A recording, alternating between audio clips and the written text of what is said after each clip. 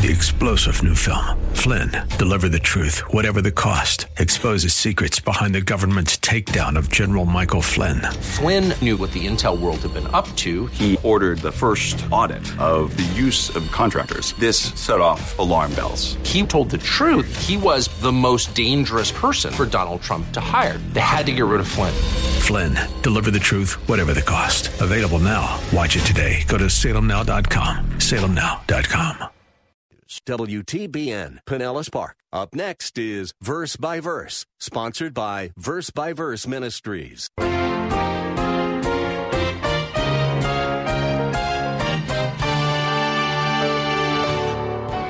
Jesus answered and said to them, "Go and report to John what you hear.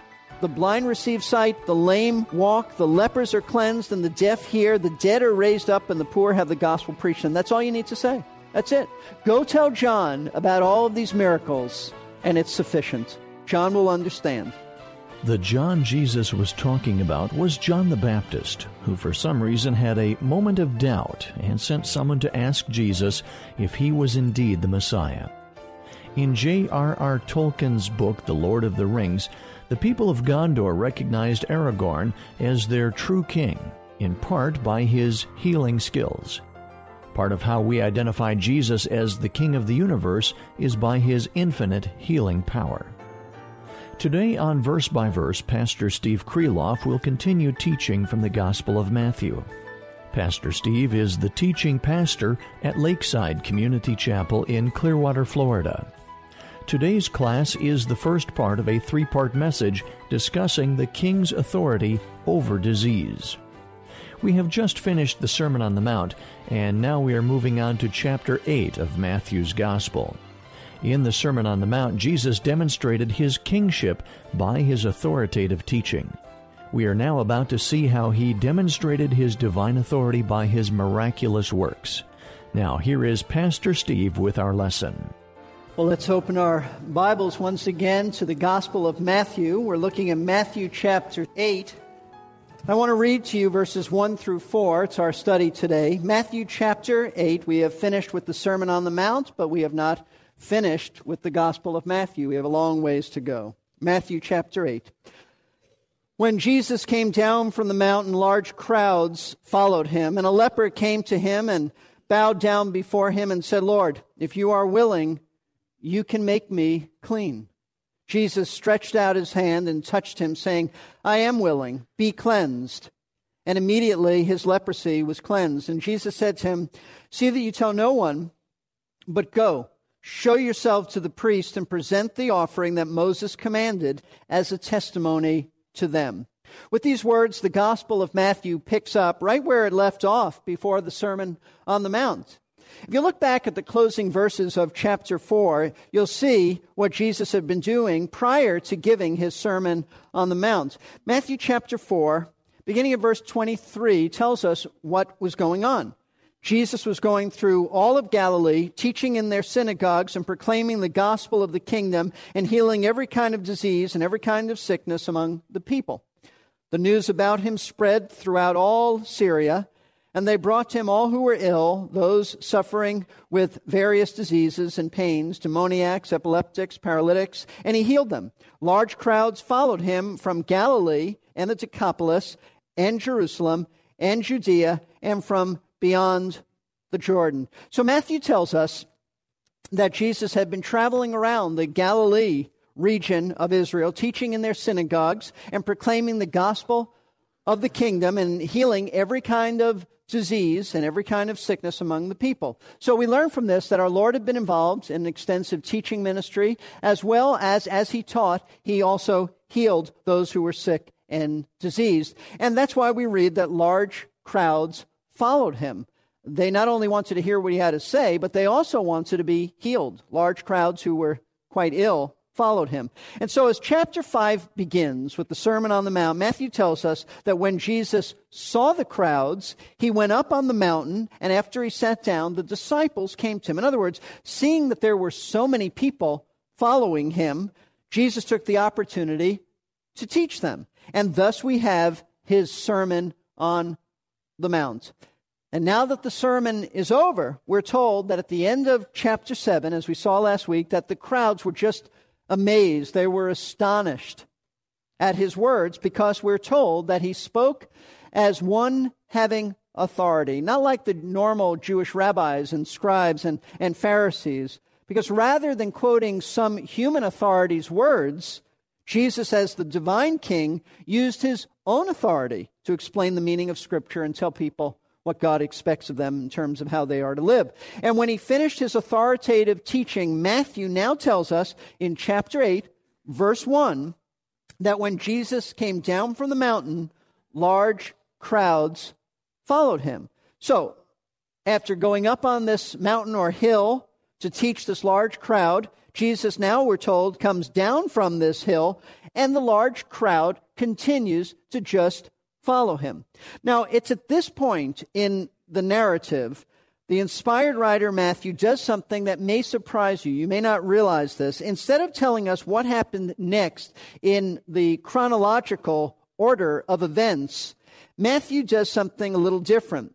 Instead of telling us of the events in the life of Christ as they happened in an orderly sequence, in a chronological sequence, Matthew instead presents his material in topics. You may not know that, but that's helpful in our understanding of this gospel. Now, what this tells us is that Matthew must have had a specific purpose, a theological purpose, in choosing to present his material topically rather than chronologically. In other words, he thought this thing through. He didn't just set out one day to write whatever came to his mind. He thought this through. As God inspired him, Matthew also used his human reasoning, though the Lord certainly guided all of it, to bring things together, and Matthew designed his gospel to communicate exactly what he wanted communicated. And he did have a specific purpose in mind. Matthew, like the other three gospel writers, never intended to write a general biographical account of the life of Christ. That is not what the four gospels are about. In writing about the earthly ministry of Jesus, Matthew specifically directed his ministry to a Jewish audience, and therefore he designed his gospel message in such a way that it would emphasize one primary truth. Though there are a lot of other truths that are connected to it, the one primary truth that Matthew was conveying to the Jewish people is that Jesus is Israel's promised king and Messiah. This is the book of the king, the book of the kingdom. Therefore, his entire gospel revolves around that one basic theme. This is the message of the king. This is the book of the king. Jesus Christ is the true king. He's the genuine king and Messiah. And that's why there are more references to the Old Testament messianic prophecies in Matthew's gospel than any other gospel account. More than any other writer wrote of. And that's why in this gospel account we have frequent references and occurrences of the expression the kingdom of heaven. Why? Because the Jewish people were looking for the kingdom of heaven, as well as they would certainly be aware of all the messianic prophecies. So this is the gospel of Messiah King and his kingdom. And that's why when Matthew opened his book, he opened it with the genealogy and the birth of Jesus, in order to convey to us that he alone has the legal and divine credentials to be the legitimate king. In chapter 2, he proceeds to tell us something that no other gospel writer tells us. He tells us about wise men who came from the east. Why did they come from the east? They came to Jerusalem looking, and then ultimately to Bethlehem, looking for the king of the Jews. Why does Matthew tell us that? Because this is the message of the king. In chapter 3, he tells us about an interesting and unusual character named John the Baptist, the man who was prophesied in the Old Testament to be the king's forerunner. He's the one who announces that the kingdom is at hand, so repent. In chapter 4, Matthew gives us the story about Christ's temptation. Why does he do that? In order to reveal that Jesus is king even over Satan and even over sin. And then in chapters 5 through 7, it's recorded for us the Sermon on the Mount. Now, Luke does mention some of the Sermon on the Mount, but nothing of the detail that Matthew goes into. Why? Because the Sermon on the Mount is about the king, telling his disciples how to live as citizens of his kingdom. You see, Matthew had this all in mind when he wrote this book. There's a plan. There's direction. He has the intention of convincing his readers that Jesus is exactly who he claimed to be, Israel's king and Messiah. And that's why, as he continues giving his gospel message, Matthew breaks down the various events of the life of Christ into topics because he wants to drive home the truth of his kingship. And the topic that he decided to cover immediately following the Sermon on the Mount, the topic that we're going to now study this week and weeks to follow, is the topic of miracles. The miracles of the Lord Jesus Christ. And so in chapters 8 and 9, Matthew chooses to record 9 specific miracles. Now, he could have chosen out of thousands of miracles, he could have chosen any of them, but he chooses by the Spirit of God to record 9 miracles that Jesus performed. Why is it so important to tell us about miracles? Because the supernatural miracles of Jesus Christ demonstrated and authenticated the fact that he was the true king and true Messiah promised to Israel. See, Christ's miracles proved and confirmed his verbal claim that he was the Son of God and Israel's true king. Because only God could perform these supernatural miracles, the power over disease, demons, nature. And the Jewish people, this is important to understand, the Jewish people of Christ's day knew and expected that when Messiah arrived, he would come doing miracles. And that's precisely why Paul, years later, in 1 Corinthians says, 1 Corinthians chapter 1, that the Jew seeks for a sign. The Jewish people were sign-oriented. They understood from the Old Testament that when the Messiah came, when he established his kingdom, when he would come with his kingdom, he would come with these miraculous signs. And let me read this to you. For example, in Isaiah chapter 29, verses 18 and 19, we read this. On that day, meaning the day when Messiah comes, on that day the deaf will hear the words of the book. And out of their gloom and darkness, the eyes of the blind will see. The afflicted will also increase their gladness in the Lord, and the needy of mankind will rejoice in the Holy One of Israel. On that day, he'll come, and the blind will see, the deaf will hear.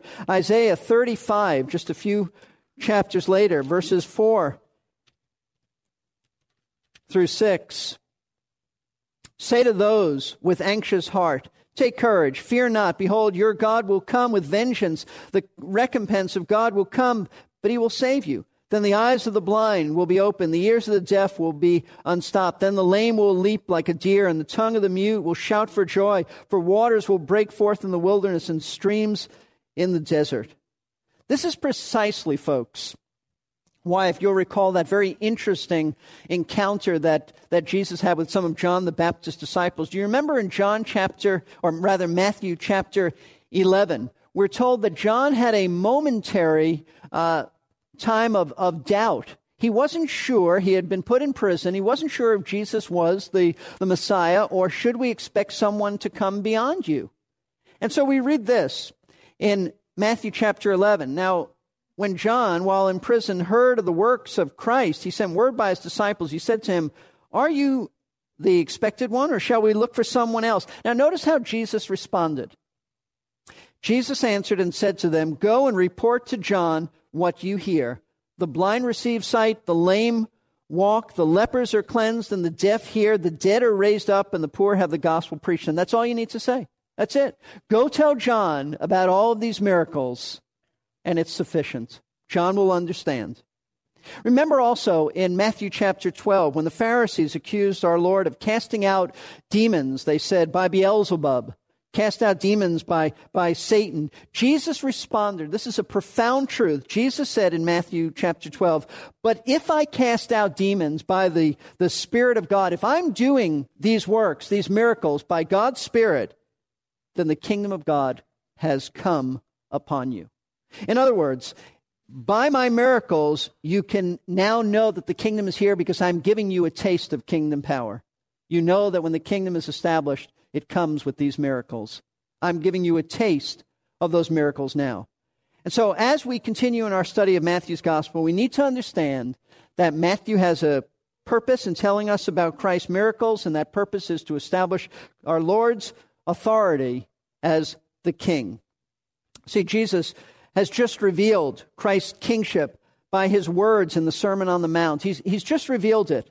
Matthew now moves on to revealing Christ's kingship by his works in performing miracles. In other words, in his sermon, Christ spoke with authority, but in his miracles now he will act with authority. And that's exactly Matthew's intention. That's what he has in mind. And the first series of miracles that Matthew records for us has to do with Christ healing 3 individuals who were afflicted with serious disease. First, as we study today, we're going to see a Jewish man who had the disease of leprosy, a horrible disease, as you will hear. A Gentile man who was paralyzed, and Peter's mother-in-law who had a fever, perhaps malaria, though we are not specifically told what it was.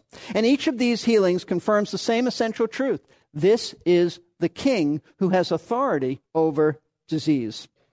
But I want you to know they do more than that. As we go through these stories about our Lord healing these individuals, we're going to learn some marvelous truths about the character of our King. These are not simply presented to us in a generic way. Matthew didn't say, well, Jesus healed this leper and Jesus healed this. He didn't do that. Entwined in all of these stories, you see the character of Christ.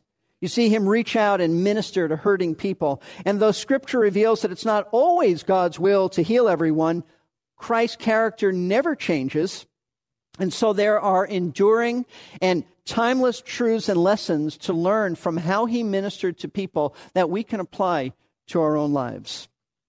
And the first healing that Matthew tells us about concerns a man who was inflicted with the dreaded, and I mean dreaded, disease of leprosy. But as we see his healing, we're going to see the king's character. We're going to gain insight into his attributes in action as he goes through this cleansing of this man's leprosy. So in presenting the king's authority over the disease of leprosy, Matthew shows us, and it's very easy outline to follow. I encourage you to take notes, write this down. 3 attributes of Jesus. We're going to see 3 attributes of Jesus. And the first attribute of Jesus that Matthew shows us is that, number 1, he is approachable. It's a precious truth. It's a precious passage. He is approachable. We begin with verse 2. And a leper came to him and bowed down before him. Matthew has decided that the best place to begin revealing Christ's kingly authority over disease is by telling us about the time that a leper came to Jesus for healing. And the reason this is the best place to begin is because in the ancient world, leprosy was the most dreaded, the most fearful, the most terrible of all diseases. And most of us don't have a whole lot of knowledge about leprosy. So I want to read to you from the commentary of Matthew by Dr. William Hendrickson what he has to say about leprosy. And he makes it clear in the footnote that after consulting with several renowned physicians about leprosy, he has some knowledge of it. And here's what he has to say. It's a little bit lengthy, but it will arrest your attention. The disease which we today call leprosy, I might add, it's also called Hansen's disease, but the disease which we today call leprosy generally begins with pain in certain areas of the body. Numbness follows. Soon the skin in such spots loses its original color. It gets to be thick, glossy, and scaly. In fact, the affliction is called leprosy because it makes the skin scaly. The Greek word lepos or lepis, meaning scale. As the sickness progresses, the thickened spots become dirty sores and ulcers due to poor blood supply. The skin, especially around the eyes and ears, begins to bunch with deep furrows between the swelling so that the face of the afflicted individual begins to resemble a lion. Fingers drop off or are absorbed. Toes are affected similarly. Eyebrows and eyelashes drop out. By this time, one can see that the person in this pitiful condition is a leper. By a touch of the finger, one can also feel it. One can even smell it, for the leper emits a very unpleasant odor. Moreover, in view of the fact that the disease-producing agent frequently also attacks the larynx, the leper's voice acquires a grating quality. His throat becomes hoarse, and you can now not only feel, see, and smell the leper, but you can hear his rasping voice. And if you stay with him for some time, you can imagine a peculiar taste in your mouth, probably due to the odor. All the senses of the well person are engaged in the detection of the leper. And so you can understand just from that why leprosy was the most feared of all diseases in the ancient world. And in its advanced stage, it just disfigured people and made them, quite frankly, repulsive. There was absolutely no known medical treatment for leprosy that time. It was more than a disease that just caused the body to rot away. If it was just that, it would be horrible. But on top of that, leprosy had tremendous social implications because this disease was contagious. According to Leviticus 13, an individual with leprosy was commanded, this is what the law said, commanded to live alone. Could live in a colony of lepers, but he couldn't live and be by those who didn't have this disease. So he was to have no social contact with non-lepers. Wherever he went, it was commanded that he would cover his mouth and cry out, unclean, unclean, wherever he went, because that was to warn people to keep away from him. Could you imagine that? Always covering your mouth, having to cry out with that raspy throat and grating voice, unclean, unclean. And so this disease carried with it tremendous social stigma, made it different from all other diseases in the ancient world. No one touched a leper. No one wanted to be around lepers. Lepers were forbidden to enter synagogue services and even worship at the temple in Jerusalem. In fact, it wasn't even allowed for a leper to enter the city of Jerusalem, nor could he enter any walled city. So he always had to be outside of a city.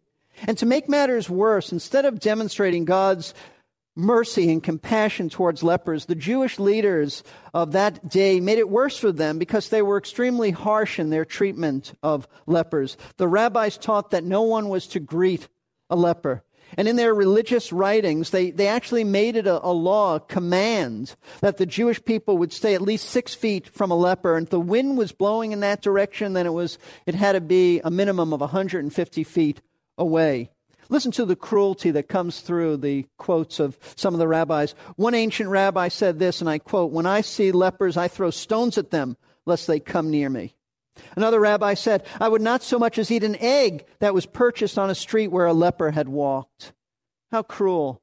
The Jewish historian Josephus, who lived about the time of Christ, summarized the official Jewish treatment of lepers when he said lepers were treated as dead men. That's how they were treated. Horrible. So no doubt this leprous man who came to Jesus had experienced all the social degradation and humiliation that accompanied this disease. And you might wonder, well, how advanced was it? Maybe he just started to get leprosy. Maybe it wasn't that bad. No, it was bad, because Luke mentions this account too, as well as Mark. And in Luke's gospel account, Luke tells us something that only a physician would think of. Luke was a doctor, and Luke is careful to point out that this man was full of leprosy. It's Luke 5:12. In other words, the disease had run its course. It was in an advanced stage, which means his body was mutilated from head to toe. He was rotting away. He had a stinking odor, and he was repulsive to look at. And it is in this wretched state that we're told that he came to Jesus and he bowed down. The word for bowed down is the thought of he worshiped him. It's like kissing the ground. He bowed before Christ in a worshipful manner. We will see how Jesus dealt with this unfortunate man in our next verse by verse. This leprous man was an incredibly accurate picture of an unsaved person. Only Christ can heal us of that incurable, stinking disease of sin. Jesus is wonderfully available to the sinner who wants to be cleansed of his or her sin. It was a joy to have you in our class with us today. I hope you can return and hear Pastor Steve Kreloff continue this 3-part message about the King's authority over disease. Pastor Steve is the teaching pastor at Lakeside Community Chapel in Clearwater, Florida. He has been serving there for over 27 years, and these radio Bible classes are an extension of that ministry. If you would like to hear this entire message all at one time, we make available both CDs and audio cassettes with each message. To order one for yourself, please call us at 727-441-1714. Leave your name and a number, and we will return your call during weekday office hours. I am continually amazed at how available Jesus made himself. His ministry consisted of one apparent interruption after another. But they were not really interruptions, were they? They were divine appointments. Now, how available are you and I for those divine appointments? When someone needs our help, or maybe just a listening ear, are we willing to pause in our own agendas to meet their needs? Jesus was and still is. We learned today that Jesus was available, and on the next Verse by Verse, Pastor Steve will show us another of Jesus' wonderful qualities. This program is a production of Verse by Verse Ministries. Please visit us on the web at versebyverseradio.org. I'm Peter Silseth. I hope to see you then. You've been listening to Verse by Verse, sponsored by Verse Ministries. This program was pre-recorded. To learn more, including how to donate to this ministry, visit versebyverseradio.org. That's Verse by W262CP. 3-star General Michael J. Flynn, head of the Pentagon Intelligence Agency, knew all the government's dirty secrets. He was one of the most respected generals in the military. Flynn knew what the intel world had been up to. He understood its funding. He ordered the first audit of the use of contractors. This set off alarm bells. The explosive new documentary, Flynn, Deliver the Truth, Whatever the Cost, uncovers the facts behind this scandal. Flynn told the truth. He was the most dangerous person for Donald Trump to hire. I find out the worst enemy that I'm going to face in my life is right here in America. They took my assessment and they wanted me to change it. And I was like, I'm not changing it. They had to get rid of Flynn. With in-depth interviews, archival footage, and never-before-seen personal records of the man behind the headlines. I just felt like I was drowning. Flynn, Deliver the Truth, Whatever the Cost. Available now. Watch it today. Go to salemnow.com. salemnow.com.